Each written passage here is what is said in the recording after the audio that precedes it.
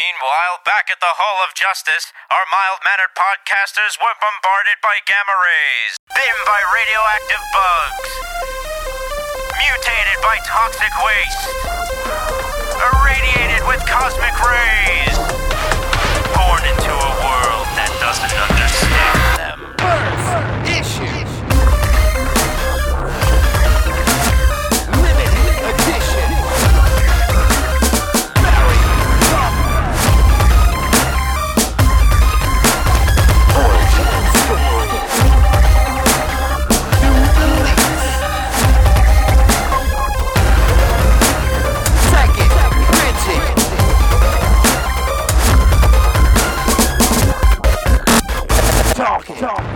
Hello everybody, it's Wednesday, August 22nd, 2012, and you are listening to the Talking Comics podcast. I am your host, Bobby Shortle, and I'm in the house with Steve Say. Greetings. Mr. Bob Ryer. Ciao. And Stephanie Cook. Bonjour. Oh, we're new language today. Yes. Bellissimo. Yes. Molto bene. Mwah.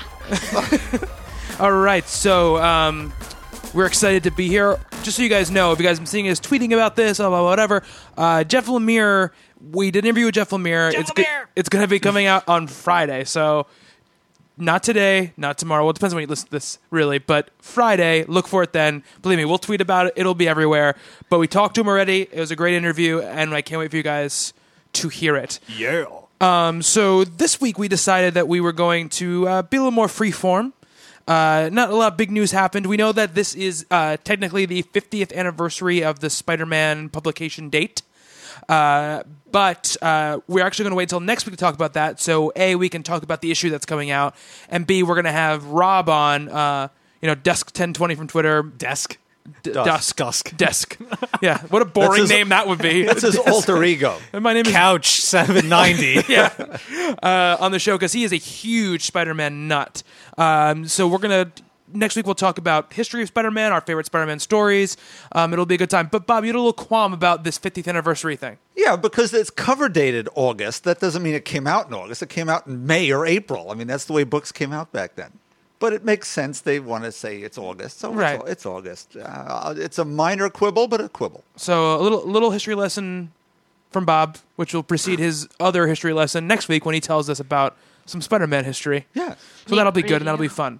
But well, maybe. I think it's fun. We'll see what happens. But for this week, we have a couple listener questions that are we didn't get to in the last couple weeks, so we're going to get to those eventually. But we're going to talk about books. It's going to be comics on this podcast today. So starting out, before we get to book of the week, I want to ask you, Bob. Mm-hmm. Today marks, I think, the first time in a very long time that The Rocketeer will have an ongoing. I am so psyched. You are very excited. Yes. Mark Wade, who I think gets it. I've seen some of the preliminary artwork, and it's very Stevens-esque without trying to be a copy of Dave Stevens, which is nearly impossible. Some new characters being introduced. Yes. I'm really excited. This is the first time in it's probably 15 years since there's a brand new story. Right. Can't wait. Cannot wait. Thank you, IDW, for testing the waters with the mini series they were doing. Two of those with little stories in between. Lots of creators. Can't wait for tomorrow. Consider I'm buying nothing tomorrow. Basically, I'm buying The Rocketeer tomorrow. Well, since you love the character so much, will you write a review for us for the site, Bob? No. No? Of course You're I fired. will. You are fired. Come on, I did the last God. one. I love some Rocketeer. You're out of here. I'll watch The Rocketeer, too. You should watch that movie. Rocketeer week. The movie is awesome. It is I've only awesome. seen it once. I don't remember it. You should I watch remember it again. pieces of it. I don't remember much. Highly underrated. Some Timothy Dalton action. Playing Errol Flynn. Jennifer Connelly. Yeah. Big eyebrows. She's very beautiful. No, I know. I was Big listening to eyebrows. Stephanie do her her weird her noise. Wayne Campbell whatever thing. Do it. No, I'm No, you can't do it on Can't now command. the pressure's on. yeah. She did it again. We were talking over Yeah, it. yeah. Hold on. Ready? Oh. Go. Oh, that would suck. There you go. Forget it. There you go. Yes. Okay. I got that's very coming really off track on that one. Rocketeer. We're doing the Rocketeer. Rocketeer. It'll be great. Yes, it'll be great. Speaking of great, Bob, you want to talk about Captain Marvel #2? Yes. This is what comic books should be. Kelly Sue DeConnick has found a character that's been sort of thrown onto the trash heap over the last 10 or so years, taken all the bits of it from every possible avenue that this character has gone down and pulled it back from the brink. Carol here, as usual, she's in charge, but she's her own worst critic, and she's hardest on herself than anyone. And so she has a chance to set a flight record because she is a pilot. We're remembering that she's a pilot and military, and gets to the record, ties the record of her hero, and has to go one more foot. It's not good enough. Not good enough. And that one more foot causes shenanigans. Yeah. And I don't want to, not everyone's gotten this. A lot of stores have sold out of this because no one places their pre-orders on one of my old pet peeves. Crazy things happen and she finds herself somewhere she doesn't expect. And without the handbook. It is a crazy turn. Can I ask, did anybody else get a sucker punch feel? Oh, absolutely. Absolutely. All right, cool. Yeah. Thank you. Yeah, from the team she runs into? Yeah. Yeah, absolutely. Okay. Stephanie, did you get a chance to read Captain Marvel #2? I didn't, but I picked it up digitally and at my local comic book store. Look Good at for you. them. Good for them. Super supporting. Right. Dexter Soy's artwork, again, incredible. And there's someone I had never, I don't know about the rest of you guys, I had never seen his art before, but I pulled open this center spread, which is just my favorite page. This vista, she's looking over an encampment with a giant moon and mountains. It is just so, you feel the crickets chirping. It's just a real shot. It's genuine, yet still exaggerated enough to be comics. Yeah. You know, it's not photorealistic. It is just really special, and I can't say enough about this book. Steve, I know you're a fan too. Yeah, well, I wrote the review for it this past week, and it's like I said, the first line of the review was that it's nothing's ever good enough for her. She's always pushing forward. What's the name of her friend from the beginning of the? Drawing a blank. All right, well, Yeah. their relationship between the two of them, I think is Tracy. Is just I think it's wonderful. She's not in the book much, but when she is, she has a very, very strong presence, and the banter between the two of them cracks me up. Dexter Soy's art is absolutely just beautiful, and it's a shining example. Captain Marvel is a shining example of what it takes to be a strong female character, not even a strong character, just a really good character in comic books, especially right now, with all the women in comic stuff and them like making a mark for themselves in the industry now, that it's always been there, but now it's like more attention's being paid to it. It's on the rise.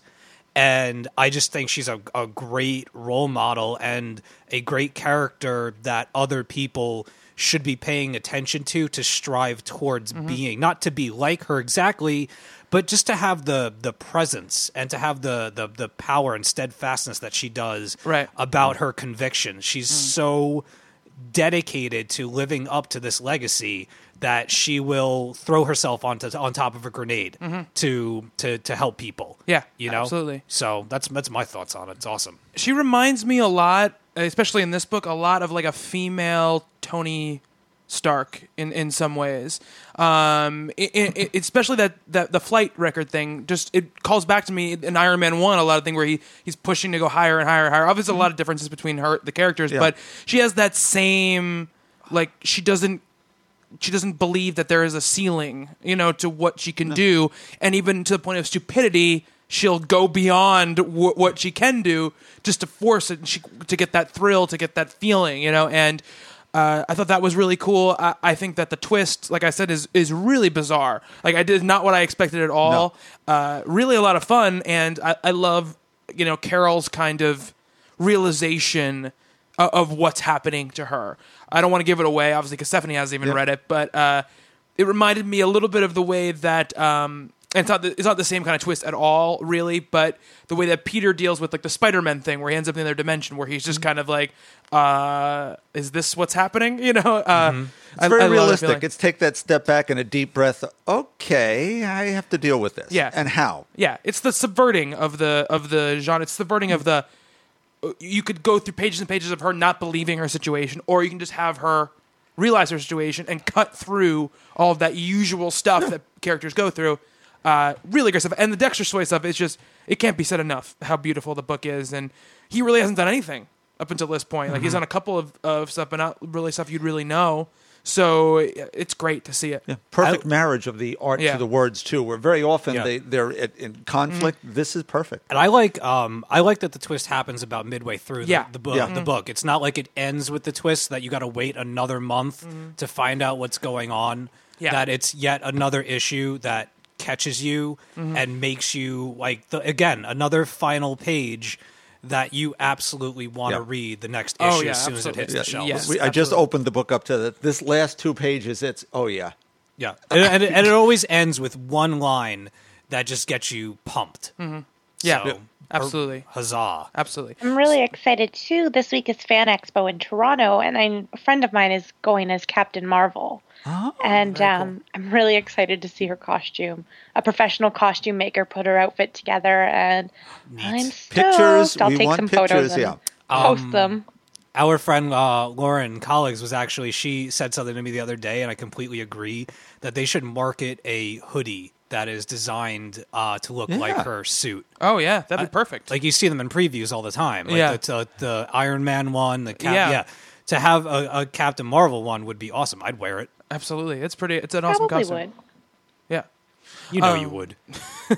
What? I said they probably will. I know, but I know you'd wear it. Oh, okay. Sorry, I thought Would you wear it? A definitive answer, yes or no?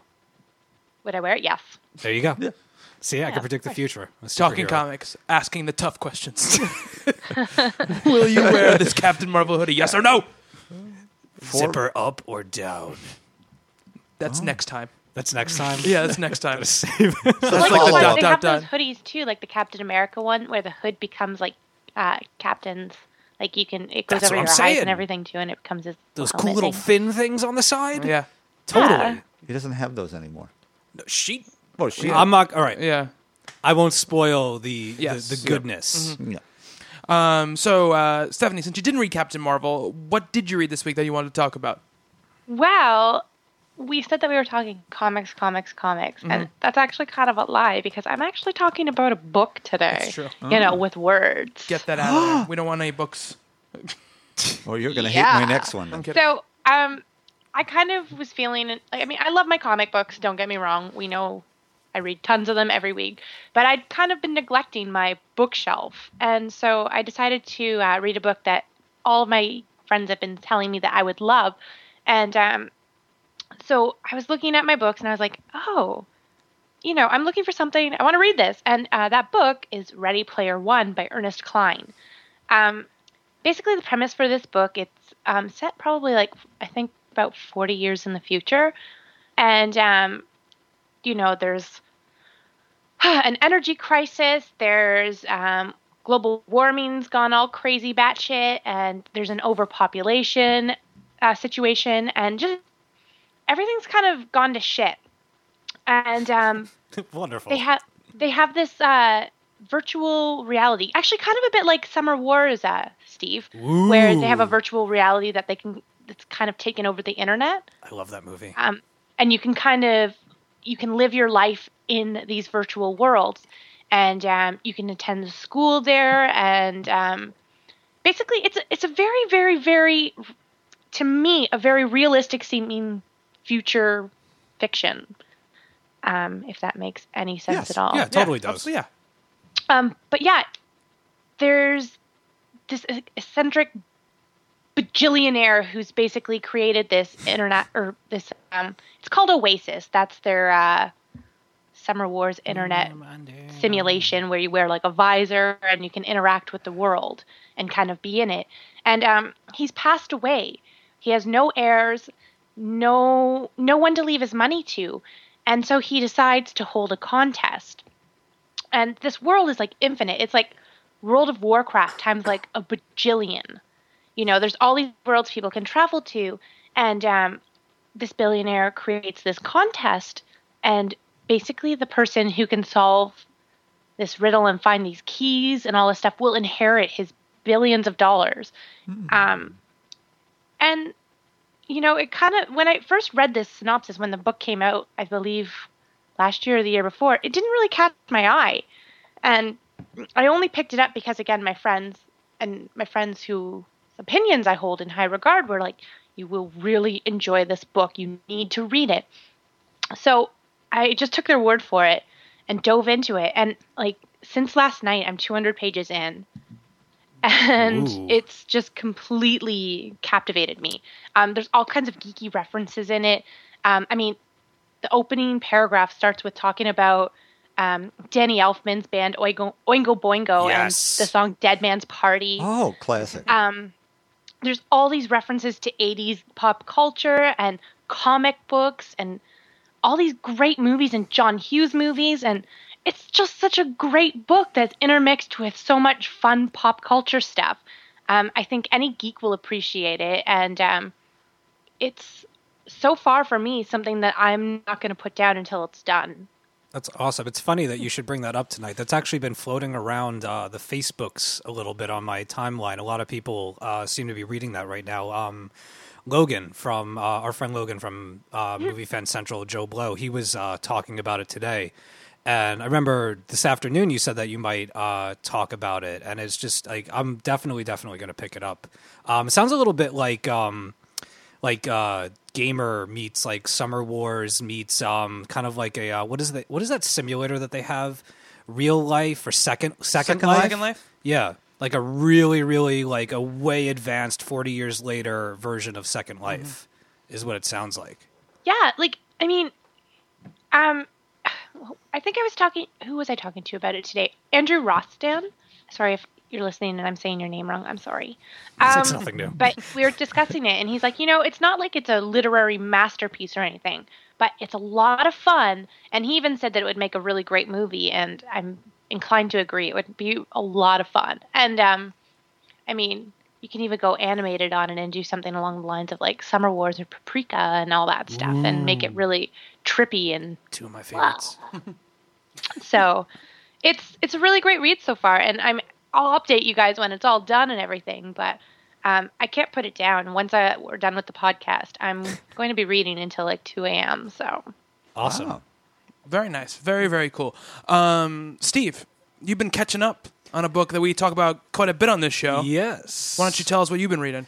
Well, I've been bouncing around a lot, and one of the things that I decided to catch up on, because I went ahead and I bought the Daredevil movie. Okay, The director's cut. Right.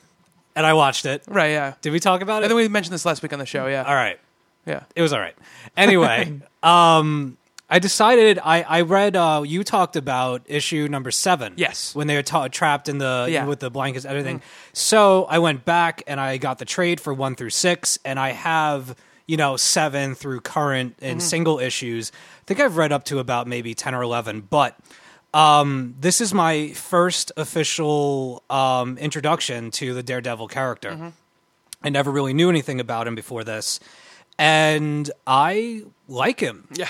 I like him a lot. I don't think that it's not like it's not blowing me away, but it's a very solid hero book, and I like that he kind of sits on the fence of between being a hero and not an anti-hero, but there are things that happened that he ignores. There are dangers that he just doesn't tend to.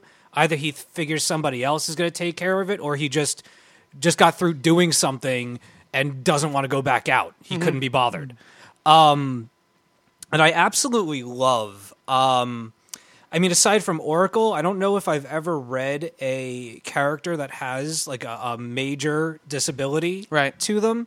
And the way that that Mark Waid writes it and the way that he weaves it into the story is really quite genius.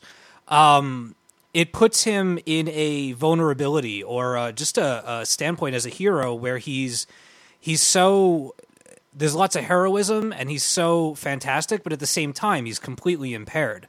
And, God forbid there be a situation where they screw with the radar sense that he has. Right. To see him get out of those situations is quite cool. And probably my favorite aspect of the book is his back and forth and his relationship with Foggy. He's Foggy, yeah. Foggy cracks me up. The lawyer stuff, I'm not into so much. Okay. It wasn't really a huge part of, especially the first 6 issues. I mean, they had stuff going on, but they didn't spend a lot of time in the courtroom. Right. You didn't really get to see him do any kind of litigation or anything like that, which was good because it focused more on the Daredevil aspect and his routine with being that character and trying to deal with the idea that people, the public, everybody thinks or knows that he's Daredevil. Yeah. And at every turn, he's got to just shrug it off. But then there'll be people where he's like, yeah. Like, I know that you know that I'm Daredevil, but I'm not Daredevil. But here's a really big tip for you. Right. So he gets free hot dogs and shit. I'd love a free hot dog. But yeah, no, I dig it. And I absolutely, just to point it out, the cover for the trade, I guess, was the cover of the first issue. I was staring at it tonight. It is absolutely genius. I head up the favorite comic book covers every week, and the fact that I missed this one when it came out angers me greatly because it would have been on there, would have been number 1 for that week. It's awesome. It's a great cover. Wade's take on Daredevil is interesting because the character... for a long time was kind of stuck in this, not stuck, because there's some really good stuff. The Bendis stuff is good. The Brubaker stuff is good. But the character was very, very, very serious for a long time. It was very much about, being gritty and being, he's weighed down by the guilt of all the things that have happened to people that he loved and cared about. And Wade kind of decided, okay, we're going to get rid of that for a while. And the way they did that, he did it in a character way. Matt, consciously decides, I'm not going to be the sad sack Matt Murdock anymore. I'm going to change my life. My life is going to get better. And a lot of the book deals with him having to go through situations that test that I'm going to be a better person. I'm going to be a happier person situation. So it's almost meta in a certain way, not intentionally, I don't think, but it turns into almost Wade's kind of deal to make him a more affable character. What I love about the book, and you're absolutely right, the lawyering stuff is not a big part of the Wade run on Daredevil. It's much more about him being Daredevil and dealing with all these things he's going through, and they have these great pocket issues. First of all, Wade's great. Almost every issue you could pick up and start reading, and you would be okay, because almost every issue he does a reintroduction to the character in a creative and subtle way, which is fantastic. And I kind of enjoy every issue getting to see what that's going to be and how he's going to put it in, because I've never been like, oh, we're going through this again. I've always been engaged by it. Right. You're talking about the moments where Matt is very big in the issues about being like, I'm not Daredevil to many people. And there's one scene, and if you've gone through issue 10, you've seen this scene. It's you got the part with Spider-Man when it's Spider-Man and Black Cat. Yes. Are in it. So there's this moment, which is one of my favorite moments of the entire run, where he's talking to this girl. I think it's his assistant, and she's like, "Oh yeah, can Daredevil come help out with this? Can you get the Avengers to help with Daredevil do this?" And he's like, "I'm not Daredevil. I'm not Daredevil." Yeah. And then all of a sudden, like a bubble comes from off panel that says, "Hey, Daredevil," and it's Spider-Man like hanging over. Yeah. And it's just this great little awkward moment. He's like, he just looks at him, and Spider-Man's kind of like, "Oh, that's awesome." Okay. And I do remember that. Yeah. I was showing you before in issue number 1, the one panel that I absolutely loved is when he crashes the wedding of the daughter of like the big mob boss. Yeah. And he swoops in, and while he's trying to thwart an assassination, he, totally like the cover of Gone with the Wind, leans the bride over and plants one right on her lips. Yeah. And it's such a fuck you, and it's such a great, like, just a his character that he does these things. He's just like, I'm gonna smooch the bride and then skip off because I'm Daredevil. He kind of has that like Tony Stark playboyish thing a little bit about him at times. Not so much as Tony Stark, but when he does have it, he goes for the gusto, which I think is really cool. Well, it's a return to what his character was as created. He was not Spider-Man, but he had his own sort of banter, and he was always a little freewheeling and a little suaver than Spidey was because he was a grown-up and he was a professional. Right. But, Miller's run was great, but it started down that road. And then since then, he's been wallowing, is the perfect word, in all this stuff. Bad things happened to Karen Page and so on and so forth. But this is still tremendously heroic. That issue 7 with the kids in the bus, did that win an award? Because it should have. The Eisner. Okay. That's still my favorite one. Best individual issue. It's just incredible. The past issue, and I'm not going to spoil anything because I know you haven't caught up to it yet, but it's Michael Allred did the art for it, and it's an issue similar to that Kids in the Snow issue where it's like a single idea about Matt, and Matt's remembering something, and there's something that happens in it that's so intrinsic to the character, a moment that it's so beautifully sad that I can't believe that like we've gotten 2 issues this great of this book so close together, and the run in general has been great. And there's even the only stuff I didn't really love was the Punisher crossover stuff. Now reading the Punisher is really good, and there's this great moment in the Punisher, and this isn't a spoiler, where there's somebody who finds out who the Punisher is, and where he is and what's going on and all this other stuff. Ben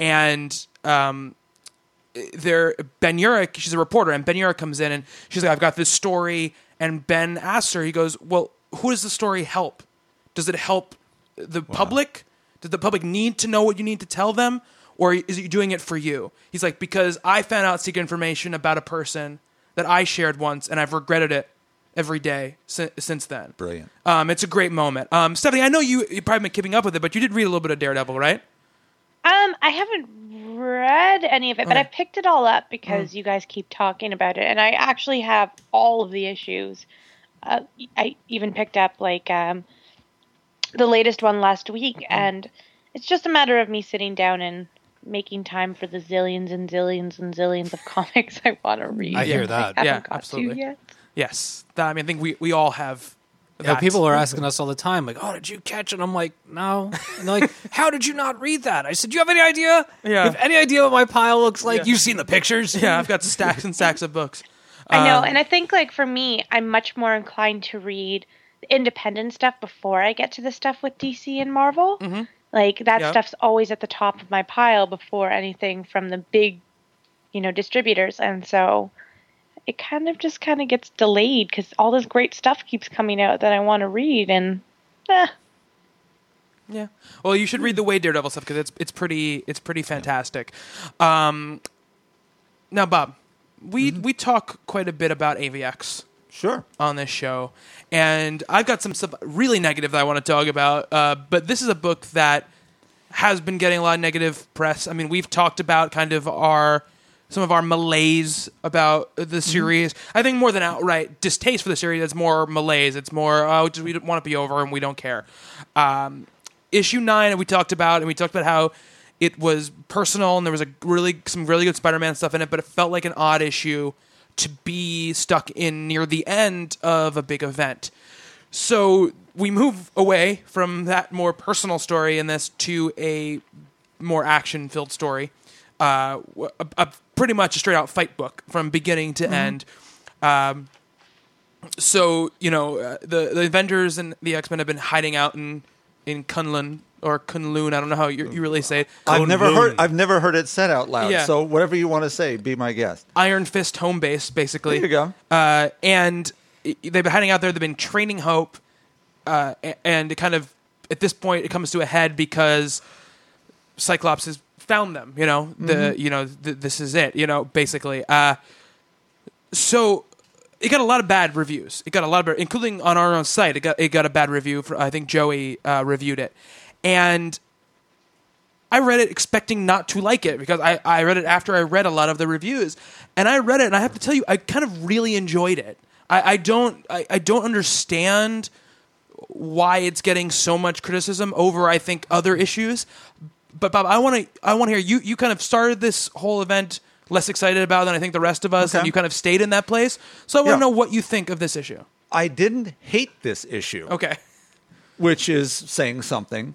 But it's just, again, it's sort of a space holder. This could have been 5 issues back. That we finally get Hope doing what she needs to do could have been a long time ago. The Emma stuff, look, she's controlled by the Phoenix Force. They're trying to show this. She's doing some very bad things here, obviously. She's doing all the things you shouldn't be doing if they're trying to make the world better. Right. But also coming off the, where are we? Where's the other one here?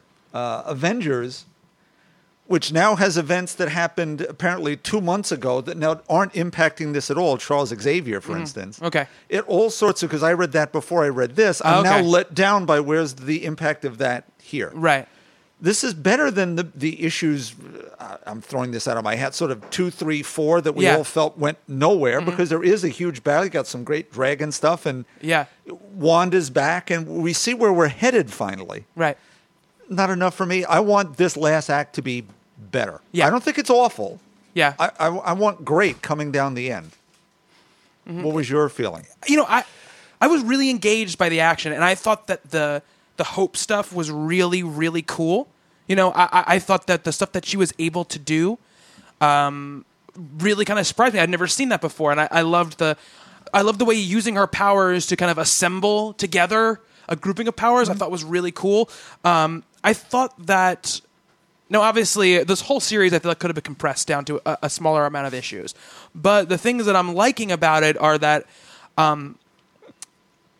I like the Charles Xavier stuff that does come up here. It's very small, but I love the moment with Eric Lensher, the Magneto moment, especially at the very end. That's I love that kind of I've made a mistake moment that he has. You know, I like the breakdown of the only problem with it is the breakdown of Cyclops and the Phoenix Five doing good stuff is expected, right? You knew they weren't going to stay doing good stuff. They were going to eventually succumb to this force and start going down a bad path. Emma obviously seems to be going down that path slightly More faster, which makes sense because she's a slightly more evil character. You know, even though she's been good for a long time, she has that background.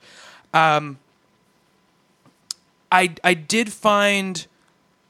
found the battles engaging. You know, the only thing I wish, and I know this is happening in other books, they keep talking about how they're training Hope, but you don't see them ever training Hope in these mainline AVX books. No, but we really didn't see it in New Avengers either. Right.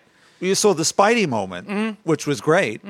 Best moment probably in this entire series. Right. We're giving her the pep talk. Right, yeah. The responsibility talk. And it's not being fought that way. We don't see her reference it either. Yeah. Yeah, I know. And it's just, I enjoyed it, and I liked some of the stuff that happened, but, and I was engaged by the action. And thinking about a larger context, do I wish that there was more happening? Yes, but this one issue, I had a really, really good time with. I don't know, Steve, did you get a chance to check it out? I did, actually. What did you think of it? I did like it, but I think that, I still liked it, but I think that I might be confusing my liking it more than other issues with the fact that stuff is finally happening. Okay, that makes sense. Yeah. I'm excited that I'm finally reading an AVX book where there's A, stuff that I'm interested in happening, and B, that there's some solid action. Not to mention, the last issue I was at round 10. This issue alone, the last, I'd say 10 pages, there's a lot of forward momentum. But I agree with Bob that maybe not this event in particular, but writing of this style and this pushing everything forward could have been used throughout the series. That Yes. the whole event itself could have been, we all know that it's huge, but it could have been bigger by events like this happening earlier in the event. Because the repercussions, you throw that pebble in the pond, Right. those waves spread out more quickly. Well, it seems like it's taken 9-10 rounds how many months and how many spin-offs to get to this point. Right. That with such a large story, and I know that stuff has happened. I want people, yelling at me, being like, "Oh, what about when Spider-Man did this?" I know that. Like, some people asked us what were our favorite moments throughout the AVX. I mean, the Luke Cage stuff was that one issue. It was a long time ago. It was like the third or second tie-in comic. Yeah. Where they're all jumping out of the back and he's talking to his wife and the baby. But, yeah. That was months ago. Yeah. That stuck with me. If we had more issues like that, Yeah. I just think that this event could have been so much more impactful on its audience and people wouldn't have had that malaise. There seems to be like a universal malaise with this. I mean, I know there are people that are enjoying it. I'm not saying I'm not enjoying it. Right. I just, for the amount of time, the amount of money, and the amount of how far I've had to spread myself, and now I'm collecting so many more other books by choice. Right. But they've roped me into Avengers Academy, which I do enjoy. Wolverine and the X-Men I've enjoyed from number 1. Yeah. Those have been my favorite issues, just because there's solid action, solid art, and it is definitely very funny. Yeah. But again, I did enjoy it. I just wish that my excitement and the ramp up, that I got to feel this sooner, because I would have had more enthusiasm for the event, that my enthusiasm for the event itself has unfortunately turned into an enthusiasm for it just being over. Right. I agree. And moving into the next phase of the Marvel Universe. Right. See, now to me, if this is a middling issue, if there, more of them were like this, as opposed to, was it Avengers last week with Waiting for Namor, where we had a board meeting for 18 pages? There were too many of those and not enough of these. This wouldn't have been bad. If this were the midpoint, Right. Yeah. and you had, great, but now this is 4 issues past that midpoint already. I see what you're saying. Yeah, absolutely. Stephanie, have you caught up with it, or you've kind of checked out on this? I definitely checked out on this. I mean, if somebody says, wow, once this run is all done, it comes together, it's great, maybe I'll check it out, but I'm pretty well just kind of sick of it. And again, I think I mentioned this when we had our listener feedback show, but I just want this time I spent on this back. There you go. Now, can I tell a story about my comic store? I was there Absolutely, yesterday Bob. doing some research for this, and my local guy has been in business for, 35 years. Collector, has every Silver Age Marvel in DC. It's Long Island Comics over in Babylon. Right. And I'm sitting there and reading some Jeff Lemire, trying to get ready for today. And 2 17-year-old boys come in and are looking at the little rack of AVXs. And, well, I hear this is a big thing. Do I have to read a lot to get this story? Yeah, there are 10 of these and 8 follow-ups on the side, the battles, and then there are the tie-ins. And what do I need to know to get into it from before? Well, he said there was a 0 issue, but you need about 5 years worth of backstory. Go ahead. No, I have something to follow up when you're done. To even begin with this, he said, well, it's going to end in 2 months. Maybe you should buy the trade and read it in a lump, then try to catch up like this. And the guy, he filled out a reserve and ordered a couple of books. Yeah. But he was put off by the enormity of the whole thing rather than being drawn in. When my main thing with it is this. It's been going on for a while, right? We've been reading this. We've been buying April, them. I think. Yeah, okay. So here's the thing, though. When it's over, when it's done, when round 12 is finished and everything's said and done, is it something that everybody's going to have to, like, if you want to understand the changes to the Marvel Universe, are people going to have to go back and read this event in order to know what's going on? Like, aside from the main books, have all of the spin-offs, just because they're a part of it, like, are events in those other books going to play into the new universe that you couldn't, let's say, like, you're having a conversation, like, oh my God, I want to get into Marvel books since they're rebooting everything, but do I have to read the Avengers versus X-Men arc in order to come in on this now? And the answer ultimately is no. Because maybe if you want all the ins and outs, but I could explain the AVX event to somebody in probably 10 to 15 minutes and they'd be good to go. Yeah. That is not several months worth of comics to me. I think it's kind of silly. Not that it hasn't been fun in, periodically, But for the most part, if somebody was like, do I have to go back and read this? I would tell them, no, because you've got me. Right. Or go back and listen to some of the Talking Comics But, podcasts. But, like, I understand that it's a big deal, and I've been following it, and even if I lapsed for a few weeks, I came back and I read it and everything. But, like, a good session with, like, Kistler or with us, and you're good to go. I don't think that as big as it was, that it was necessary. I think it's something they could have compartmentalized.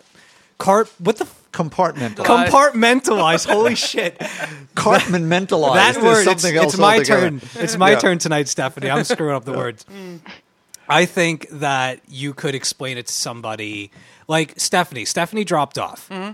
Could we not give Stephanie the lowdown and she could just jump right in? I'm sure she could. Yeah, probably. Yeah, there's Absolutely. some sidebar things that you're going to end up seeing Rogue in the Avengers I'm or just the saying, are you- Uncanny, whatever they're going to call Uncanny them. Avengers. Are you Yeah. going to read something new and be like, I don't get it, and then somebody's going to come up to you and be like, yo, man, you should have read Avengers versus X-Men, Avengers Academy, issue number, blah, blah, blah. Then you would have known that. Well, no, cool, because the main event stuff, I mean, the purpose of the tie-ins is to, I think, expand on areas of the story they can't tell in the main thrust of the thing. But really the only tie-ins I'm reading right now are Uncanny X-Men and Wolverine the X-Men. Those are the only tie-ins I'm reading anymore.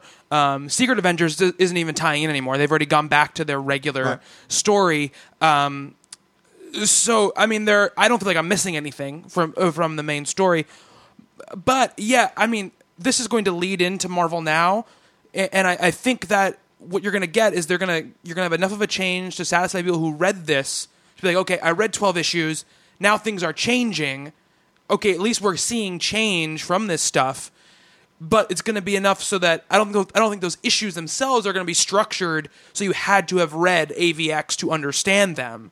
I just think it's going to be kind of, for new people, it'll be something they can read and be like, okay, this is how the universe is now. And for us who've been reading other stuff, we can go, okay, well, we said at the beginning that there better be big changes. There have been big changes. At least we can be happy about that. The weirdest part for me is, and not in a good way, not in like I can't guess what they're going to do kind of thing. I have no idea where the story is going. Like, I don't understand that we're only 2 issues from the end. And that's what worries me more than anything else is I just don't know where we're going. I don't know what the end game is here. Is Cyclops going to die? Like, is that what's going to happen? I don't know what's going to happen. Is Hope going to get the Phoenix Force back into her? Like, what's going to happen? Is Emma going to die? Like, I don't know what the end game is and how that's going to change everything. I think that we got a kind of a glimpse of it when Hope does what she does to Cyclops at the end of that issue. Maybe she's got something very much to do with what happens to the rest of the Marvel Universe. I think much the way that Scarlet Witch did back in House of M. I think she's involved in this ending too. Yeah, but I don't know. And part of me, that's good, but part of the other thing is that it feels like the story, I don't know the direction the story is supposed to be taking right now. So I thought this was a solid single issue, but again, I understand why people will be criticizing it as a whole, but the kind of abject criticism it's been getting completely across the internet, I don't really understand, because I don't think it's a badly written issue or a badly drawn issue of a comic book. So it's probably the bleed through from the event burnout. Or Yeah. the first 10, it's sort of, not Probably. already. Absolutely. A book that I really didn't like, I didn't like it. Before Watchmen, Rorschach, #1. Okay. Here's my problem. Okay, Brian Azzarello, he's a good writer. I really liked Media #1. I didn't like Media #2. Rorschach #1 is not a badly written book. It's just doesn't feel to me like Rorschach. There's something about it that just does not feel like the character to me. And much like we talked about, I guess, in Gambit, where I said that it could have been any character stuck in this situation. I feel a lot about that, like the Rorschach thing. I mean, yeah, he does some very violent things to the people that he encounters, and we hear about his past with his mother, which, again, is stuff that we heard a lot about in Watchmen, so it's not stuff I need to be retread on. But, it's a detective story where he is looking for a gang of drug dealers, and he runs into a guy who, beats the hell out of him. And then there's, an ending where it's a very Rorschach ending, where he makes a decree that is very Rorschach-like. I don't want to give exactly what happens, but... And Azrael is also setting up this other storyline with this serial killer called the Bard, who inscribes quotes on people's skin, which that's a cool idea. I just don't understand why we had this other story, and maybe that will come together, but it's only 4 issues, so I don't see how... It seems like a much bigger story in that way than what can be told in 4 issues. The other thing about it, too, is not a lot happens in this issue. It's basically just him hunting down this one lead. It goes wrong. That's it. Also, and I wrote about this in my review, they do the Rorschach Journal thing because you have to do it. You can't not do it because it's how the Watchmen starts. He is the framing device for the entire book. And I quoted one of the first passage in my review, and then kind of quoted part of another passage of Azraella's stuff, and it just doesn't measure up. It's just not as good. It's not as well written. It's not as interesting. It doesn't have as many flourishes. And I said this in the review. I can understand him being like, okay, this is a younger Rorschach. This is somebody who hasn't written as many, but it doesn't work. It stunts the narrative. It's not particularly well written voiceover. And I don't care if you're trying to do something. If it's the voiceover for the book and it's not well written particularly, it stops the progression of the book. It's his voice. And if that voice isn't right, the whole thing's going to fall flat. I might be overjudging this only because he's one of my favorite comic book characters of all time, Rorschach, but it just did not work for me in really any way. I read it in the store. I didn't buy it. I've sort of checked out on this too because I think the whole Enterprise has lived up to our fears. We've sampled all of them. Yeah. It's just I want amplification of who this character is, and it's just another story. Yeah. Mm-hmm. It could have been the question which he's based on in the first place. Yeah. It could have been Joe Blow, not to plug your site. and plug away, Bob. I need some more shares. But honestly, so far in this entire Before Watchmen thing, Silk Spectre has been the one that's given us some insight into who this other character is. This, who is the most complex, convoluted character of the bunch, we get nothing. Yeah. Yeah, I totally agree with you on that. I will say this: the Lee Bermejo art is beautiful. It's gorgeous art, but again, it's just empty beauty to me then because I just did not think the writing was particularly solid. And it also is weird because most of their books, even though they're not exactly styled like Watchmen, they pretty much stick to the way Watchmen's laid out. There's a lot of there are a lot of panels per page most of the time. The panels are pretty much, standard panel structure. It's the old grid, right? Yeah, and this doesn't do that. This kind of goes much more modern, that's not inherently a problem at all. I don't see any problem with modernizing it, but it loses something to me in that. Steve, do you want to say something about it? No, I don't really have much. I bought it because of the art. When I flipped through it, I bought it, because I liked the art style. But no, I mean, much like Stephanie's checked out of AVX, I mean, the only book that I really am still interested in reading is Silk Spectre. I like Minutemen, but all of the others, I'm not even going to bother with Manhattan. I'm not in Ozymandias. I just, Comedian's done for me. Ozymandias is done for me. I hate to be so negative, but I care so much less about this than I do about AVX. AVX at least is intermittently very, very much entertaining me. I've found that the Before Watchmen stuff has just been a letdown after letdown. I do love the original. I think it's great. I've only read it once, but I remember really, really enjoying it. But as far as enthusiasm, as far as and not even just going based on assumption, but reading them and not liking them. It's not like I'm not reading them. Right, yeah, no. Yeah. Around this table, we've all read these right, things. Like if I read something and I like it, I'll eat the crow and I'll say something. But with this, with Rush, again, stuff that I've seen before from the character, I didn't find that much had changed.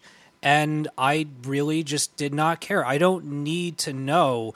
Watchmen itself, the original, is such a complete work that I do not need this reboot, event, prequel, whatever the fuck you want to call it. Right. I just don't need it. Right. And it's become more of a waste of money and time than it's become something that I'm actually enjoying. I hate to, be such an ass about it, but I'm just being honest. I will say that I do think that for the most part they've been good-headed misfires. I don't think any of them have been, except maybe Night Owl, which I really thought was just trashy, have been, intentionally, been going through the motions books. I feel like these creators are trying. I would agree.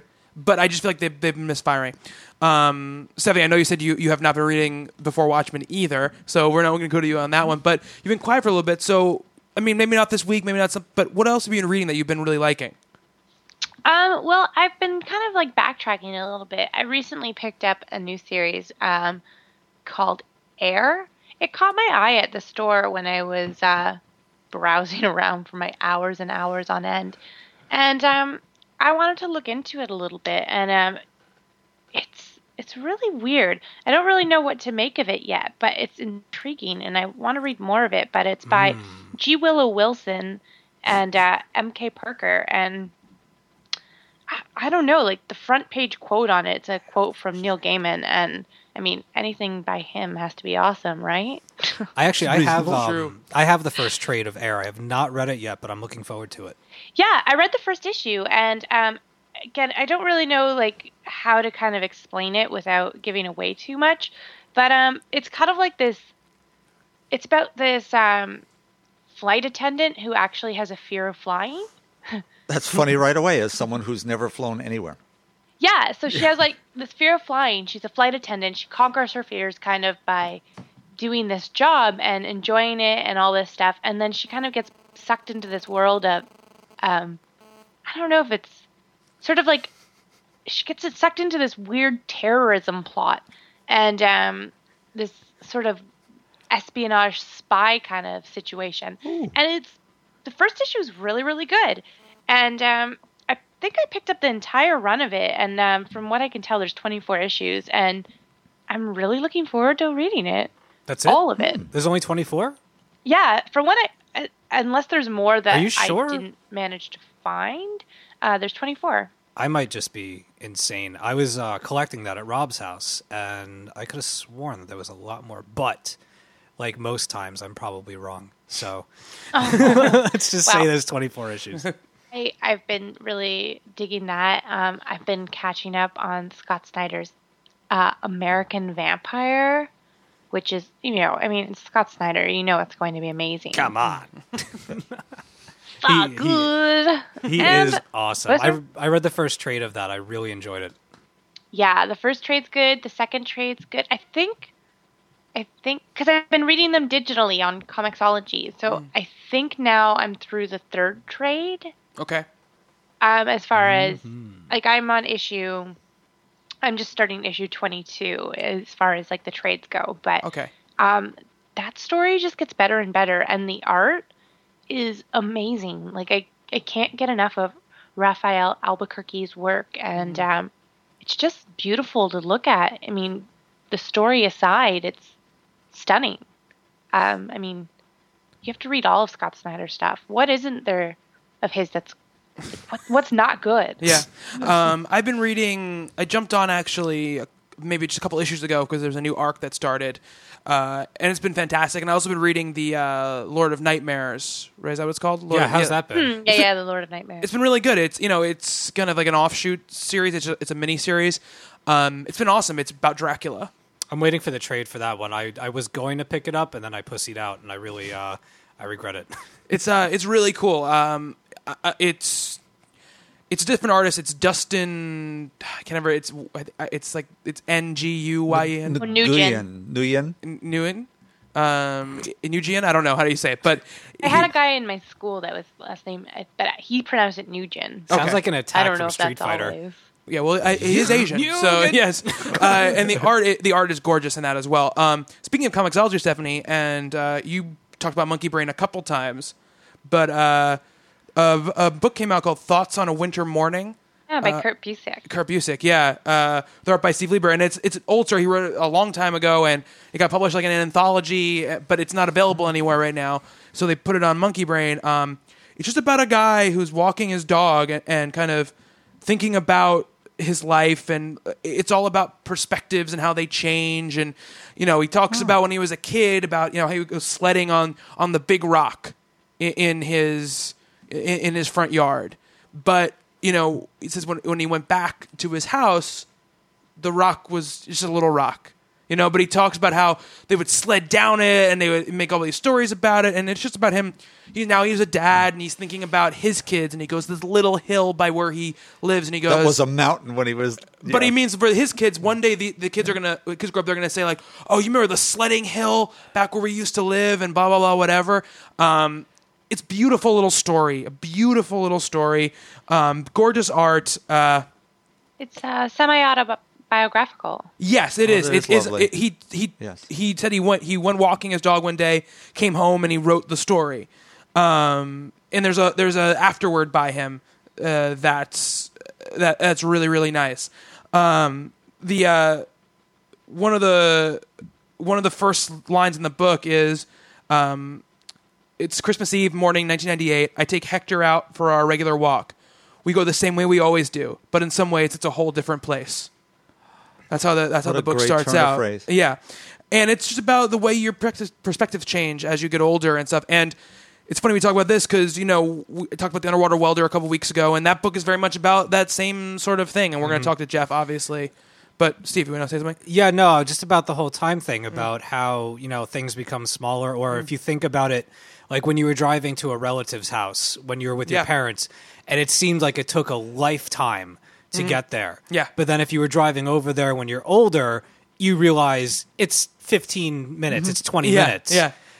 And the whole thing with that is that the longer that you're around, the shorter time becomes. They actually, the whole thing with the vampires and why vampires become so desensitized over time as to what they do is because eternity eventually ends up being like a blink of an eye. That they say that you don't grow attached. If you lived forever, that you would never grow attached to people anymore, because eventually for you, from your perspective, if you lived for eternity, your relationships with your friends would be like the equivalent of a day or taking a nap. Wow. That just time itself would become so minimal to you from your perspective that within the blink of an eye, you could have an entire lifetime pass you by and not even notice it. Yeah. So little cerebral science for you there. That's good though. No, it's Einstein. It's right there. Yeah, it's relative. We're friends. So that's thoughts on a winter morning. I don't know if you got a chance to check it out or not, Stephanie, but I didn't yet. I bought it on Comixology, but I haven't had a chance to download it onto my iPad for the read-ins. It's pretty awesome. So definitely check that out. Bob, is anything else that came out this week you wanted to speak about? No, I want to go way back, but I think Steve's might lead into mine better than mine into his. So all right.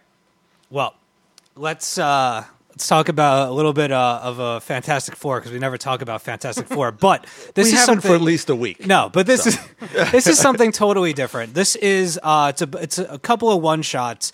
They have them collected in trades. It's called Franklin Richards' Son of a Genius. And Stephanie, I wish I had the name for you right in front of you, because you would totally either fuck it up. Oh yeah, I'm gonna try Iliopolis. Is that it? Palace? Yeah, that's all right. Iliopolis, Poulos, Palace, Anderson, whatever. Anyway, the first thing that you're gonna think of when you see even just the covers of these books is Calvin and Hobbes. There is definitely a Bill Watterson influence on this. If you were to take Hobbes and replace him with Franklin's robot named Herbie.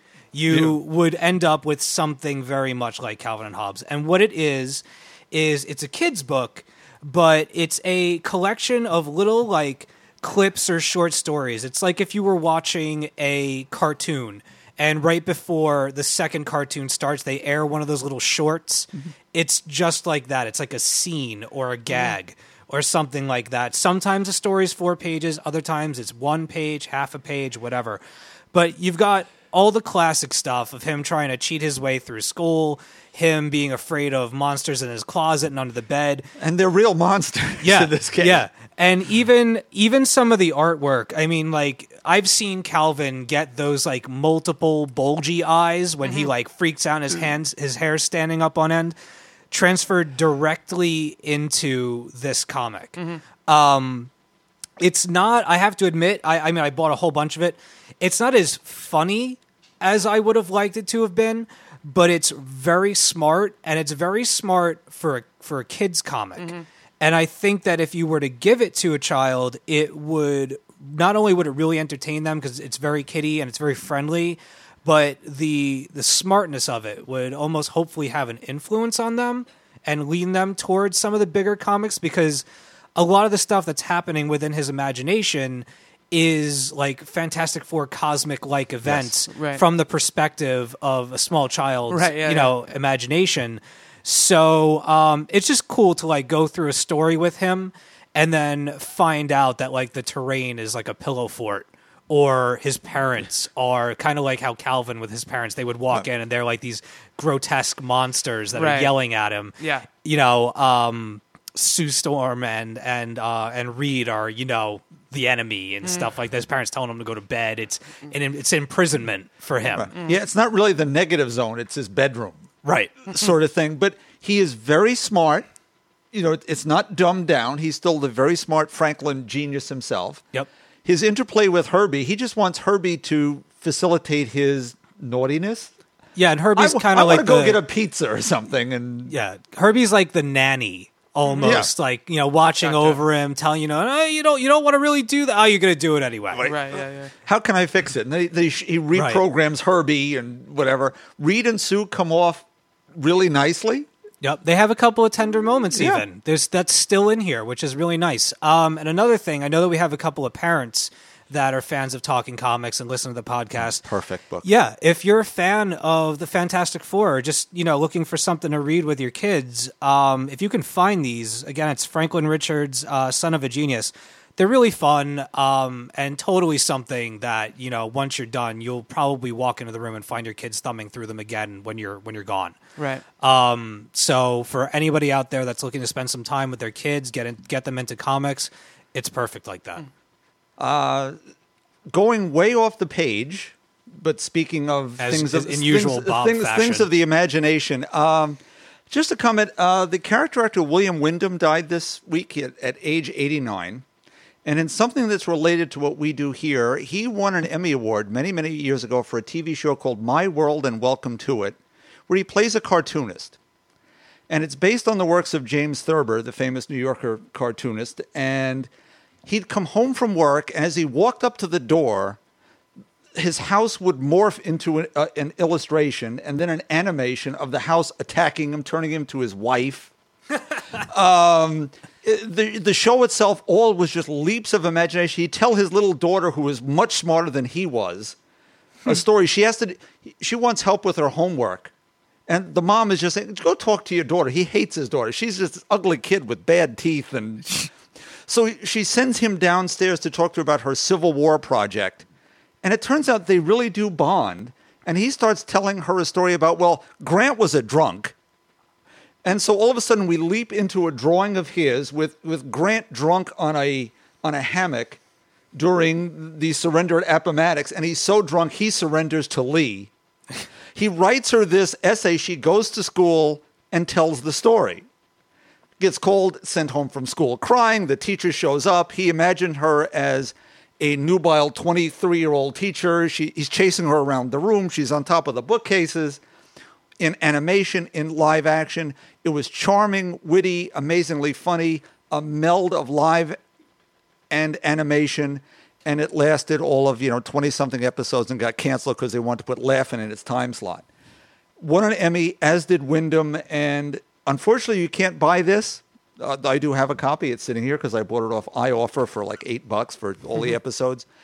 There are clips on YouTube. Search this out. Let's all make an effort that someone should see this. This was just long before there was Roger Rabbit and Cool World and the rest of it. They took a shot on television 40-some-odd years ago with this, and it is just amazingly funny and inventive.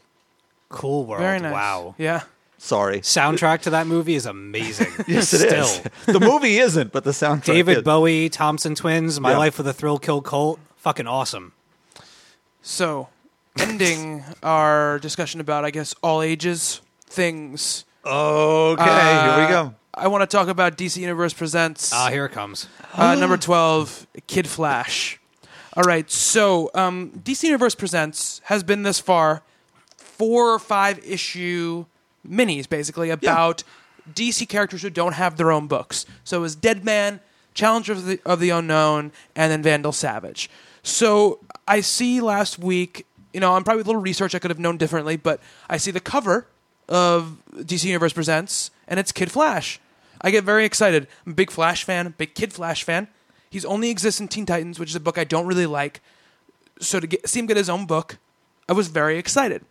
I read through this book. Now, the premise of the book is that something happened in Teen Titans where they went back in the past, and when they came back into the future, they brought kind of these dino teens with them. They're like half dinosaurs, half teenagers. Okay. Mm-hmm. Silly premise. It could be fun. Exactly. If done right. Exactly. For an all-ages book, that's a pretty fun premise. I have no problem with that premise. And in fact, and I think I'll differ from Steve on this point, what happens in the book, while not deep and not amazing, I feel like for an all-ages book, if I was a dad buying this book for like my 10-year-old son and he wanted me to read the book with him, I wouldn't have a problem with that. It's good enough where I can read it as an adult, be like, oh, this is fun. The character just has some quippy lines. He does some cool stuff. I think the art is actually pretty good, although a little bit weird at times. The problem with the book is that it's pretty much just a 22-page advertisement to read Teen Titans. Ouch. It's not a 3-part or 4-part miniseries about Kid Flash. It's one story about this group of dino teens and Kid Flash trying to round them up. And while I would like to see the end of this story, I'm not going to go buy Teen Titans. No, a book you hate. A book I don't like. And the most disingenuous thing about it is at the end of the book, it says, now this is what it says, the last panel. It says, Flash fact. It's the end of the issue, but not the end of the story. I'm like, okay.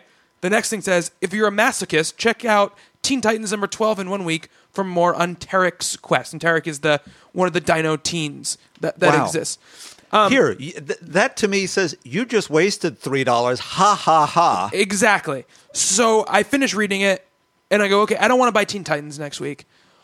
But now, Teen Titans, the author on this is Fabian Nicenza, I think is how you say his name. I enjoy the writing enough where if Teen Titans 12 or whatever was just this Kid Flash story finished off with this writer, I might think about picking it up and reading it. So at least I didn't waste $3. I could, $6 off the complete thing. I look it up to see what it is. It's just the backup at the end of Teen Titans. So I would spend $6 on a comic and a quarter of maybe not. I don't even know if the story ends there. So No. I don't even know if it's a full story or not. The business around this comic really makes me angry. What's in the book does not bother me that much, and I would have liked to see a kind of a kid-friendly 3 or 4 story arc with this whole story going on. But the kind of situation around it just really bothered me. Steve, what about you? Potato, Bobby. Okay. If you read this comic, you'd understand. Sorry for the insider reference. I didn't like it. I didn't like it at all. I understand what you're saying about it, and I do agree with you. But the book just annoyed me. I've grown very fond of the character. I think that what happened here is that I was spoiled. Well, actually, no. All right, two points. One, I was spoiled by Young Justice. Right, but it's not Wally West. It's Bart Allen. Different character. But didn't he guest in an episode? Yes, Bart is in an episode of Young Justice as Impulse, yeah. Right. Yeah. Okay. Mm-hmm. So, with that in mind, I mean, that was my introduction to him, and I loved his character. It's a great intro, it was a great episode, everything. And then going into this, I wanted that, and I didn't get that. And even if I didn't have that Young Justice episode to jump off of, I didn't like the character. The art was cool, the action was okay. I liked the way it moved on the page, him zipping from one thing to another, I thought was really cool. But for the most part, I found him to be too quippy Like there's Spider-Man quippy, and then there's this. And it was just how many like super cool references, or how can we make him sound like the kids? We're gonna put Z's at the end of some of his words, What? for reals. And I just it reeked of trying too hard. I don't know. I really don't have too much to say about it beyond that. I'm not going to buy another issue of it. I regret buying it, and I feel not that it's the end all be all, but for a character or just the name itself, that was like, fuck yeah, like let's like I saw it in the store. I didn't know it was coming out, and it dropped next to me. Rob threw it at me, and I was like, oh, awesome, yay, hooray! And then I got home, and I heard that you didn't like it or had issues with it, and the whole time I was reading it, I was like, I really hope that I don't talk to anybody that loved this book, because we're just gonna have words, Right. And that's really it. I mean, with everything that's going on right now in comics, and there's just so many other better things to read. I think it was just it was a real letdown for me. I would have liked to have loved it and to have thought that I had a Kid Flash book that I'd be like, yay! Yeah. And I did not have that reaction. I was very disappointed. Right, yeah. Absolutely. So that's Kid Flash. No more need to talk about that. Yeah. Because we said too much already about it. So, Stephanie, on our site, actually on the comments for the last week's show, Boy Koesh kind of was giving you props for talking about Abominable by Charles Christopher. And he mentioned some other webcomics, Outfox, Cuckoo Bury, Worm World, Lady Sabre and the Pirates of the Ineffable Aether, I guess, Star Slip. But I want to know, Stephanie, do you have any other webcomics that you could suggest to anybody? I actually just posted something about this today. Somebody sent me a message. What was his name? Something Otter. It was the greatest name ever. Crouching Something Otter? about Otters. Crouching Otter? Crouching Otter, yeah, that's one of that's our incredible. regular... Crouching Otter, that's right. Wow.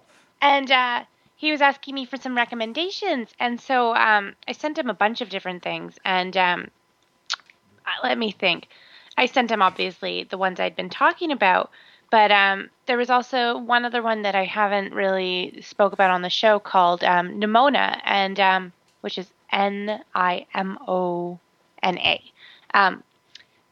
by the artist Ginger Hayes, who is Ginger Hazine on Twitter. But she does a lot of really great comics about the movies that she watches, and she had a bunch of things for the Avengers, and she really likes Jeremy Renner, and I believe if you follow her on Tumblr, she posts all the stuff to her webcomic Nimona, but that one's really fun too. I'm going to try and make a post about all the webcomics I'm finding, and I'm considering putting together a webcomics of the web column where I can regularly spotlight a couple webcomics that you guys can check out.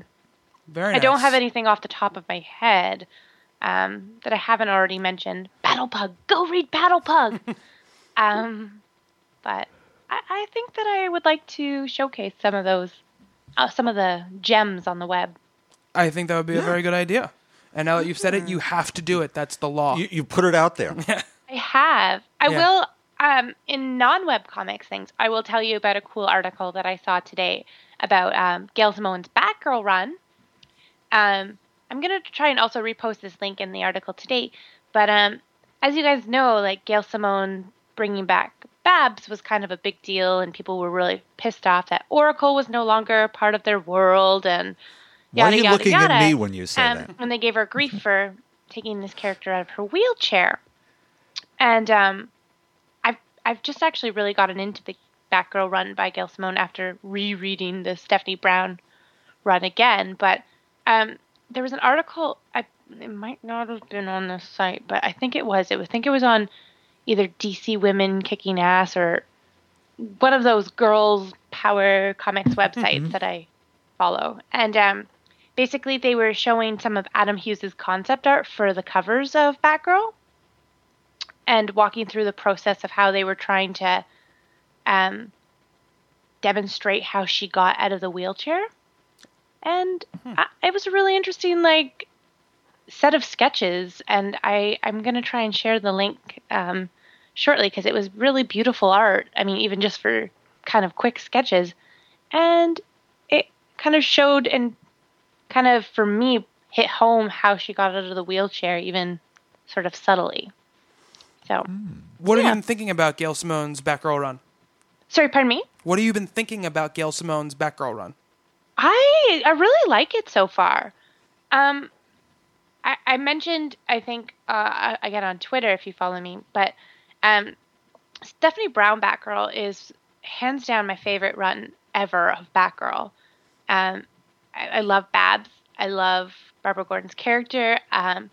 But Stephanie Brown just hit it home for me. And I didn't think that there was going to be another run of Batgirl ever, even with Gail Simone's awesome writing, that I would love as much. And this surprisingly comes very close. It's a very real take on, what somebody would be going through if, like, she has this survivor's guilt almost towards getting the use of her legs back again. And it's really interesting that she kind of, it's this story of her being strong and taking on these super villains, and she can't really fight them. She doesn't have the strength. She's been in this wheelchair for, I believe it's 3 years, according to this. Yes. Yeah. And I mean, there's that whole muscle memory thing, and she just doesn't have what she used to have, and yet she's still putting it all out there, and she still wants to be like Gotham's protector, or one of Gotham's protectors. And Gail Simone, like Scott Snyder, is bringing in a lot of new rogues that are really interesting and really, balance out the story between Barbara Gordon and, her coming back to being Batgirl. And I'm really loving, like, the guest appearances by other characters. Like, I just finished the issue where she's talking to Black Canary, and I think it was issue 9 that happened, maybe issue 8 or 9. And I'm having a lot of fun with it. I mean, it's dark, but I think a lot of the stuff in the Batgirl world, or not just Batgirl, sorry, Batman, is meant to be very dark. Again, the Stephanie Brown's kind of an exception to that, although it's very dark, but kind of laced with sarcasm and waffles. Right. But I'm really enjoying it. I think Gail Simone's doing a fantastic job. And I think I was reading online the other day. There's a girl, her name's Arkham Asylum Doc on Twitter. I can't think of what her real name is. I think it's like Andrea.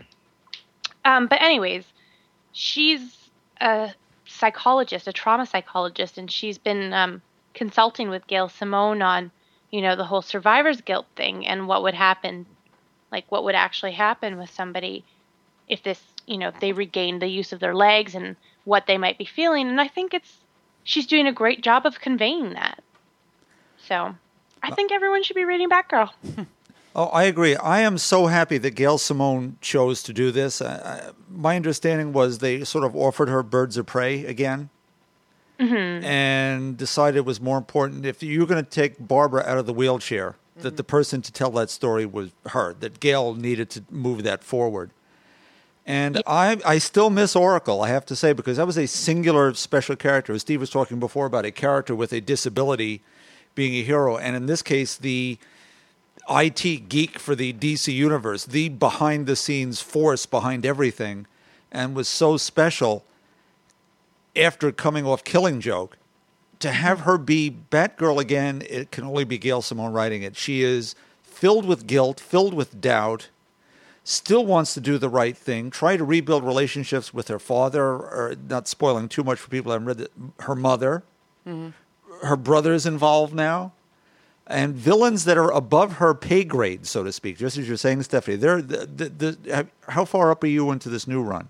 I think I just finished 9, so I still have 10 and 11 to Okay, get through. 10, 11, we're into some really bad people Yeah. who want to do the right thing in their own vigilante way, but it's above and beyond what Barbara's comfortable with. Yeah. And that's where we get into the Batwoman thing, which is a great crossover. We talked about last week with our Perfect Comics and about that relatability and that sort of realism to comics. And Barbara Gordon's one of those few characters where something that happened to her really stuck. Yes. You know, I talked about how it's so rare for something physically bad to permanently happen to something or a character in the comics world. And she's coming out of this, but she's not coming out of this fresh and new and, you know, just like a clean slate. She's coming out of this with so much baggage, and she's such a real and raw character. She fucks up all the time. She's gotten people killed, and she is just like not only a wreck about being out of the wheelchair, but she has all this building guilt about these people that she's not saving. And she's such a great character and such a real character. Like, I couldn't even imagine, you know, if vigilantes and superheroes existed in our real world, I can't imagine that amount of guilt that would sit with somebody, you know, if you couldn't save someone. I mean, I feel like maybe doctors and nurses are the closest thing we have to that kind of thing, and maybe police officers, but, you know, she just is so raw. Yeah, there's real weight to what she's feeling. It's on the page. Yeah. Steve, you want to say something? Yeah, I'm listening to Stephanie talk, and I was thinking back. I mean, not to harbor on the negative, but I was remembering when everybody was kind of up in arms about the whole thing with Babs coming back, and people writing to Gail Simone or writing to DC and saying that they had an issue with her getting out of the chair. I mean, I can understand certain perspectives where people perhaps with disabilities, they saw Oracle as their spokeswoman and things like that. But I think that it's another example of how people can prejudge something, or people that are misinformed or completely uninformed about a character, that they see this massive change in her, or they're bringing her back. She's walking again. Automatically, people are like, ugh. Like that, you know, that's stupid. That can't happen. Blah, blah, blah. But all this stuff that Stephanie's talking about, and I've read every issue, and I know that the whole Survivor's Guild thing is a major, major component of the new Batgirl character. And I think that if people took the time and allowed themselves the sensitivity to appreciate that aspect of the book, that more people would enjoy it. More people would be reading it. Including the people who slammed it to start with. Well, that's my point, is that, you know, all the things that Stephanie's saying, they're valid, solid points. It's completely the case. And I almost feel bad for these people that have just written it off as like blasphemy. Yeah, I mean, that's what people in the the culture that we're in do. You know? I understand that. I'm just saying that I personally, you know, I'm not speaking for the group, but I feel bad. Yeah. Because, you know, you should be a little bit more open-minded than that. And especially if something that radical happens to a character, just out of curiosity's sake, you should at least give it a chance. If you're really, like, if you're into the world of comics is always changing. And if you don't roll with the changes and at least check it out for a few issues, you're doing yourself a severe disservice. Yeah. I mean, it's something that Joey Esposito says on a show all the time. It's just about the stories. Like, leave their baggage at the door. Just read the stories. If you don't like the stories, then yes, it's fine. But don't take it before you get to the story. So, but in this case, though, Gail brought the baggage with her. Yeah. And then told the story with the baggage, but again, which was just brilliant. That's the story. Like, that's and people don't realize that. I just think it's just, you know, maybe it's just a move that they want to return. I'm sure when DC decided to do it, they went, okay, Barbara Gordon is the most iconic Batgirl. Let's move her back into Batgirl so we can maybe sell some more books, because it'll have the red hair coming from behind her head instead of the blonde hair. Maybe it'll sell some more books. But that might be a corporate dictum, but then you give it to a writer, and the writer does what they are going to do with that, and she did something great with it. So I think in the end, that's all that really matters. I do think we lost a great character with Oracle, and I do think it's okay for fans to miss Oracle. But Yeah. Oracle and Barbara Gordon's Batgirl are the same person. Mm-hmm. Gail Simone brings that person to, this book. She's still smart. She's still a super genius. She's still, she's Batgirl, she's Oracle, but at the heart of it, she's still Barbara Gordon. They're the same person. Yeah. So, absolutely. for those people who are freaking out, she's still the same person. The fact that, she can walk again doesn't change, that she's still your favorite character. Yeah, absolutely. You're absolutely right about that. Perfect. You're absolutely right about that. So we got a email, and this actually kind of pertains to the Stephanie Brown Batgirl and stuff like that. Not really about that specifically, but John Dubarawa, I'm sure that's the wrong way to say that name, wants to know, you talked about Hilly Rose. I believe it was last week's show you talked about it. And it got him thinking about a possible discussion about what are your most tragically uncompleted storylines, characters, or series in comics. I know in the past you've talked about Spider-Girl, despite a lengthy run, ended a bit prematurely. But I'm curious if anyone on the show has ever read anything that never got a proper ending due to cancellation of a book or a change in author. Steve wants to say something. Runaways. There you go. Look for the article on Talking Comics. Runaways. Bring it back. Finish it. It's not canceled, though. Runaways is just on a hiatus. For so 3 years. years. There's a possible chance that it could come back. I know, and I would be ecstatic. I'm just bringing it up that they need to bring it back because if I'm just saying it's not. Did you read all the way to the end? And I think I've mentioned this. I Right. read some of Joss's and Terry's run, and then I just kind of was like, That final page of Terry Moore's run is one of, in the last year, probably the second, I can't remember the first, but it was the most enraged I'd ever been at the end of a comic run. It was just one of those, contort your hand into a mighty claw and just go, what? That needs to, if anybody has any, just bring it back and don't reboot it. Start from where it ended and finish it. Sorry, that's my, I'm pissed. I want it back. Off the top of my head, it's something that's happening right now. Matt Fraction's Defenders. I want that to go on for years. It is just so great, and he's moving on to greener pastures. But this Defenders, this weird mix of characters, someone may pick the ball up from the. I want his Defenders to continue. Yeah.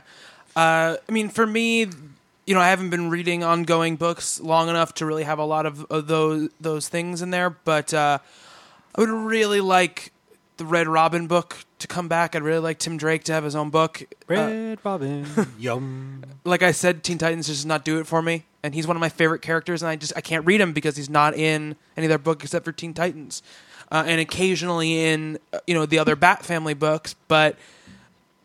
I love that character, and I can't read him because I just don't like the books that he's featured in right now, and I won't read a book I don't like just because there's a character in it that I like. So for me, it's to bring back the Red Robin books. I know Chris Yost was doing a run on it. He now does Scarlet Spider for Marvel, but I would love to see that character get his own book again. So that's for me. Stephanie, do you have anything? Other than maybe, it's not really incomplete. It kind of has a ending, but other than Stephanie Brown's Batgirl, I don't really have too much. But Red Robin could easily fit back into the universe if they would just go ahead and cancel Catwoman, Well, I don't think that's probably not going to happen, but or at least give that a new writer. They are. Yes, I they wouldn't are. mind that being canceled, and I love Catwoman. Not that specific run, but again, New writers, same artist. Yeah. Anna Nocsetti, I think she's the one who writes. She's been around a very long time. She's very good. Yeah, she writes Green Arrow right now. She's like the third writer on Green Arrow, but she's taking over Catwoman, I think, pretty soon, actually. I think after the Zero. So, there you go. But it is still this Gilliam March. Is that the... No, Judd Winnick. I like him. Judd Winnick though. is the I like writer. his art. I'm I talking just about the don't. artist. I think Okay. his art and Judd Winnick's art direction weren't, friends. It's boobtacular. And I have no problem with Gilliam March's art. I love Gilliam March's art. I think it's beautiful. Gotcha. Yeah. We won't go there. So that's kind of where I'm at with that. It's a great question, though, and when we think about it a little more, maybe we'll come up with some other stuff. But, yeah, I mean, but for me, it's all those characters that just, like, I'd love to see a Wally West Flash book, but he doesn't even exist in the DC universe right now. Actually, okay, on that front, a little bit ago, they brought back the Doom Patrol. And not the Grant Morrison one. They had John Byrne do the one from the 60s, the Arnold Drake premiere. And it was going along really nicely, and all of a sudden it was bing! Oh, it's Keith Giffen, and all weird stuff is going on, and islands are talking, and what? What just happened? Can we finish the other story at least? No, Right. we just blow stuff up. No. Yuck. Yuck. Bob, give us a yuck. I'm giving you a yuck. You very rarely hear a yuck. So, Soon yeah, it'll yes. be soon Yeah, it'll we- be profanity. Rare. Yeah, we rarely hear a yuck. I don't think that's true. What, out loud? Should make it. Oh God, we should make it a drinking game. Yeah. Do I actually say yuck out loud? You I'm do. gonna have to. You make noises that are the equivalent to Okay. yuck. You got the feh. You Meh. got the yeah. See, there's a Yeah. whole bunch. Okay. So everybody out there, every time, take a shot for Bob. So we mentioned The Rocketeer before. In the Yes, book, Stephanie said, watch the movie. I'm looking at IGN right now. It looks like Disney is going to make a new Rocketeer movie. They're going to... There's another noise. Take a shot, everybody. No. Disney's not bad. They make decent movies. They made the first Rocketeer. There you go. Yeah. Who's directing? Do we know? No director, no writers yet. They're just... they're saying they want... Bob's faces. They want to make a new Classic. Rocketeer movie. I'm just letting you know what they're saying here, Bob. I don't understand why you're objectively The averse to it. squinty eyes with the sneer. The sneer. Because the first one is such a perfect little period piece. And if you can get Joe Johnston back again, that would be great. That would be great. He's the only director who can direct The Rocketeer. Yeah. I'm saying that, That's yes. BS, Bob. That's BS. Zack Snyder's Rocketeer. No, see, that's what I'm afraid of, Well, which we may get. it'll have a bumpin' soundtrack. From Disney? You're worried that you're going to get the Zack Snyder Rocketeer from Disney? I'm worried we're not going to get innocent 30s period piece, knowing winks to the era it's made in and all the rest of it, which the book has in spades. Okay, but you're saying that without any director or any writer. Right. There's no evidence to the fact that this won't be a fantastic movie. So your initial response to they're making a movie Is of a and proper- go have another shot. of a property you love Yeah. is to be angry about it. Yeah. The first one is perfect. That's not true. It is for me. It's not and perfect. as someone who read it, when Yeah. the books were coming out, that was a perfect representation of the comic as a movie. You wouldn't want to see him flying more, be more stuff. It's get not the- about it really isn't about the flying. If it turns into a special effects craptacular, I'm not interested. Would you? I want Cliff Secord. I want Betty, even though they call her Jenny. Okay, but there's no evidence that those things aren't going to be there. I'm just saying, like, I just feel like the anger before you know anything about it is a little bit weird. Stephanie, you love the first Rocketeer. Are you with Bob on the being doubtful this will be good? I don't know anything. I'm sorry, Bob. I do love it. I love it. But I mean, unless it's terrible, and I don't know that it will be, I will, wait to make a judgment call on that. Okay. Bobby asked me for my initial reaction. I did. And I did. that was it. It Absolutely. may not be correct, but I'm going with it. I'm not mad that you gave me your reation. I'm just trying to. I mean, trying to get the bottom of it. Here's my word. I haven't said it yet. I do think it's unnecessary, but I mean, I love the Rocketeer, so we'll see. In a little bit of news I just saw here, they've announced that the Huntress is going to be on Arrow. It's and I think it's going to be the Bertinelli. Yeah, it's Helena Bertinelli. So, what's so funny? Every time that I hear that name, I think of Bert and Ernie. Okay. And then I think of Ernie's laugh, and it makes me laugh. Helena is set on destroying her father's organized crime empire, but Helena's blind pursuit of revenge will put her on a collision course with The Arrow. With the Arrow. They say like episode 6 after the introduction of China White and Deadshot come into play. So Somebody actually tweeted about this, which brings me back to Gail Simone, but they said they should have Gail Simone write an episode of The Huntress on Arrow, and that would be kind of cool. Yes. that'd be very cool. Very, very cool. So it does seem like they've already started opening up to a lot more DC characters on the Arrow, which we were kind of, when we first heard about it, we were on the show, we asked kind of out loud to no one that if they would have DC characters on the show, and it seems like they're already kind of going that way. So They listened to us. They did. Yeah, they're going to short circuit the Smallville thing and go right for it. Why wait 5 years? Yeah. And let's just. I mean, Go this makes there. a little more sense, though, because the whole dictum of Smallville was, this is Clark before the powers, before he knew anybody. And then they're like, wait a second, the show has gone on for 6 years. We have nothing else to do. There's only so many times he can save somebody from a building when it's falling down.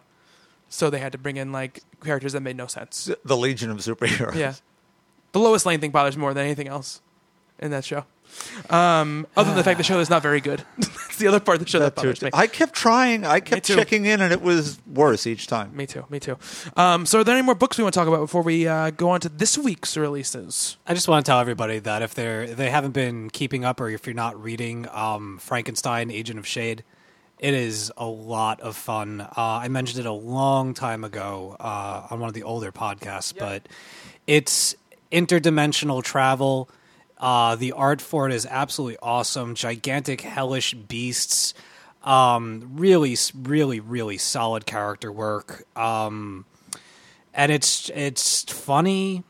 It's awesome. It's another nod to Jeff Lemire and to Matt Kint as well, who took over a couple issues ago without even missing a beat. Completely just picked up on his friend's work and ran with it. And if you like monsters, you like horror, and you want something, again, from the DC universe that's a little bit more of that ilk, you cannot go wrong with Frankenstein, Agent of Shade. Very nice.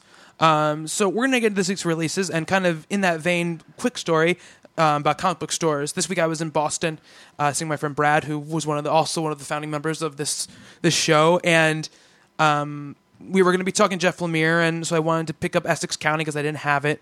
And so I said, hey, let's go to Newbury Comics, which is a very famous comic book store, and now kind of a chain in New England, but on the East Coast, it's a very big store. We walk into Newbury Comics, and the hardest thing to find in Newbury Comics is comic books.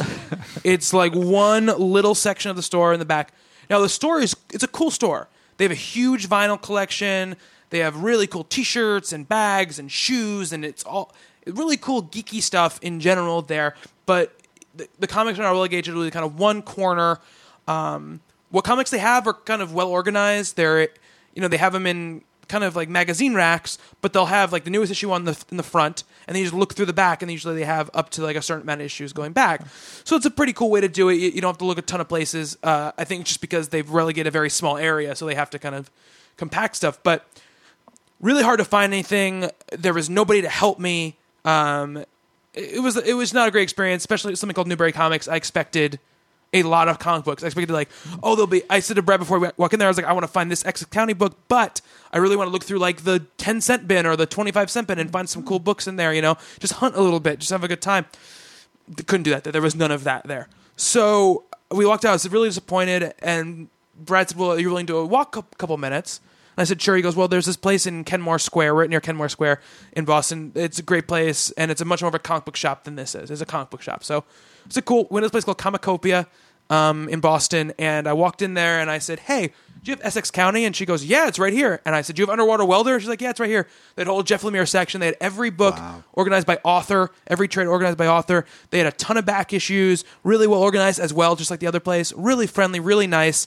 So if you guys are in Boston, and you're looking for a good store, you don't know about it, Comicopia is awesome. They're at Comicopia on Twitter, so check them out because they were really friendly and really nice, and I feel like that deserves to be paid forward.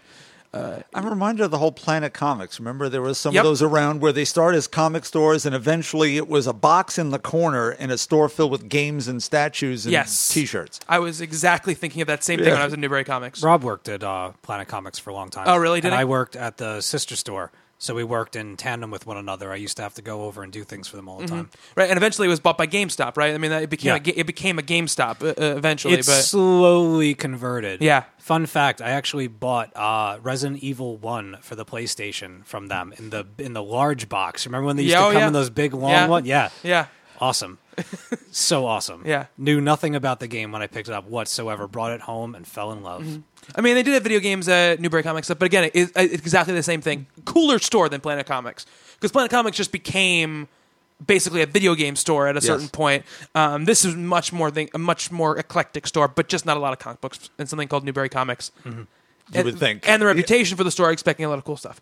But places that do have comic books, you want to pick them up. Let's talk about what's coming out, what's on the shelves right now. From Boom, we have Adventure Time number 7. Science. From Dark Horse, we have Buffy the Vampire Slayer, Buffy the Vampire Slayer, Spike number 1 of 5. Desk 1020. Desk 1020. Dark Horse Presents number 15. Dragon Age, Those Who Speak number 1 of 3. Fatima, The Blood Spinners number 3 of 4. Lobster Johnson, The Prayer of Neferu. Snip, snip. It's a one-shot. Mind MGMT number 4. Yeah. And Star Wars Darth Vader and the Ghost Prison number 4. Spooky. You know, those Dark Horse books. They do a lot of books that have long names. It covers 3/4 of the cover Yeah, itself. it does. May the yeah. bread and water be with Yeah. you. DC Comics, we have All-Star Western number 12. Batman Incorporated number 3 is finally coming out. Yay. Batman the Dark Knight number 12. Yeah. Our final Before Watchmen number 1, Dr. Manhattan, is coming out. Number 1. I'm That's actually kind of excited for that because I want to see Adam Hughes' interiors. yeah. Adam Hughes is the interior artist, and JMS is the writer. I'll pick up number 1 and see how it is. Hopefully, it's good. But at the most, it's going to cost me $4 to see whether or not it's good. Yeah. I'm okay with that. You know, I know I will not keep buying it if it's bad, so I'm okay. I like the philosophicalness of his character. I might check it Yeah, out. he's a great character. I just want to see what happens.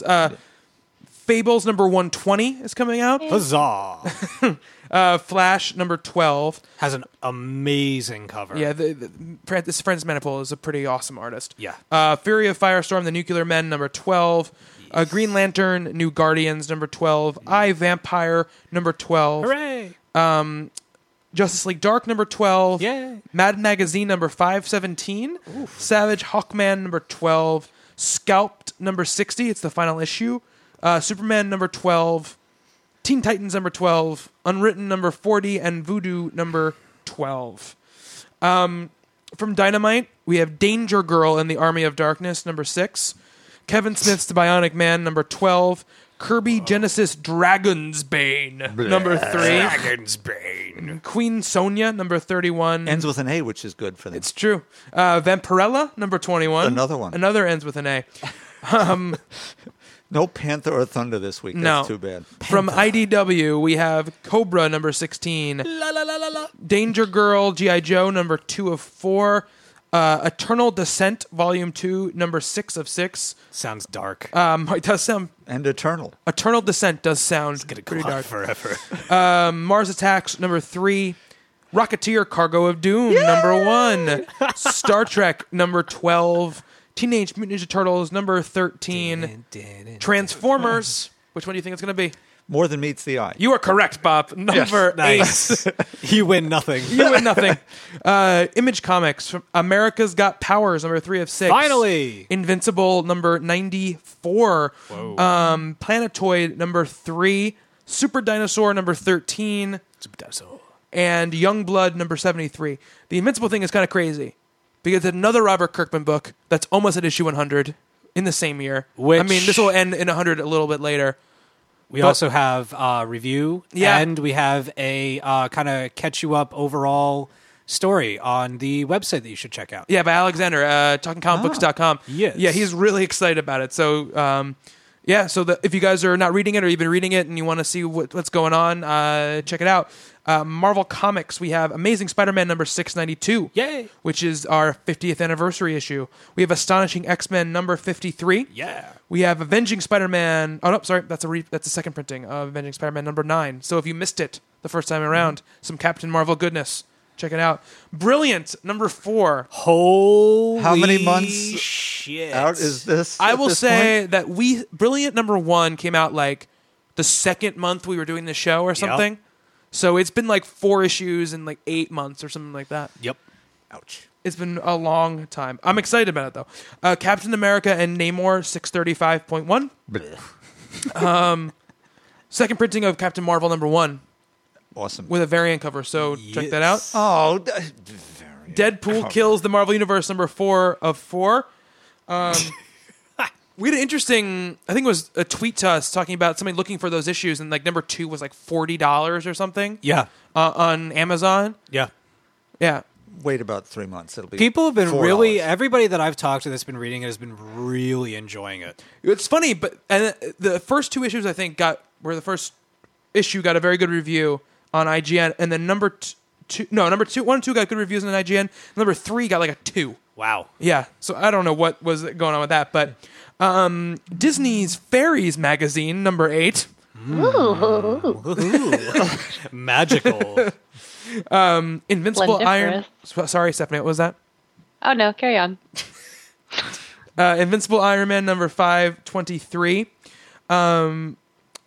Punisher number 14, which I'm excited about. It's the first new issue since I've got caught up on that. Mm-hmm. Secret Avengers number 30. Super Crooks number 4 of 4. Uncanny X-Men number 17. Ultimate Comics The Ultimates number 14.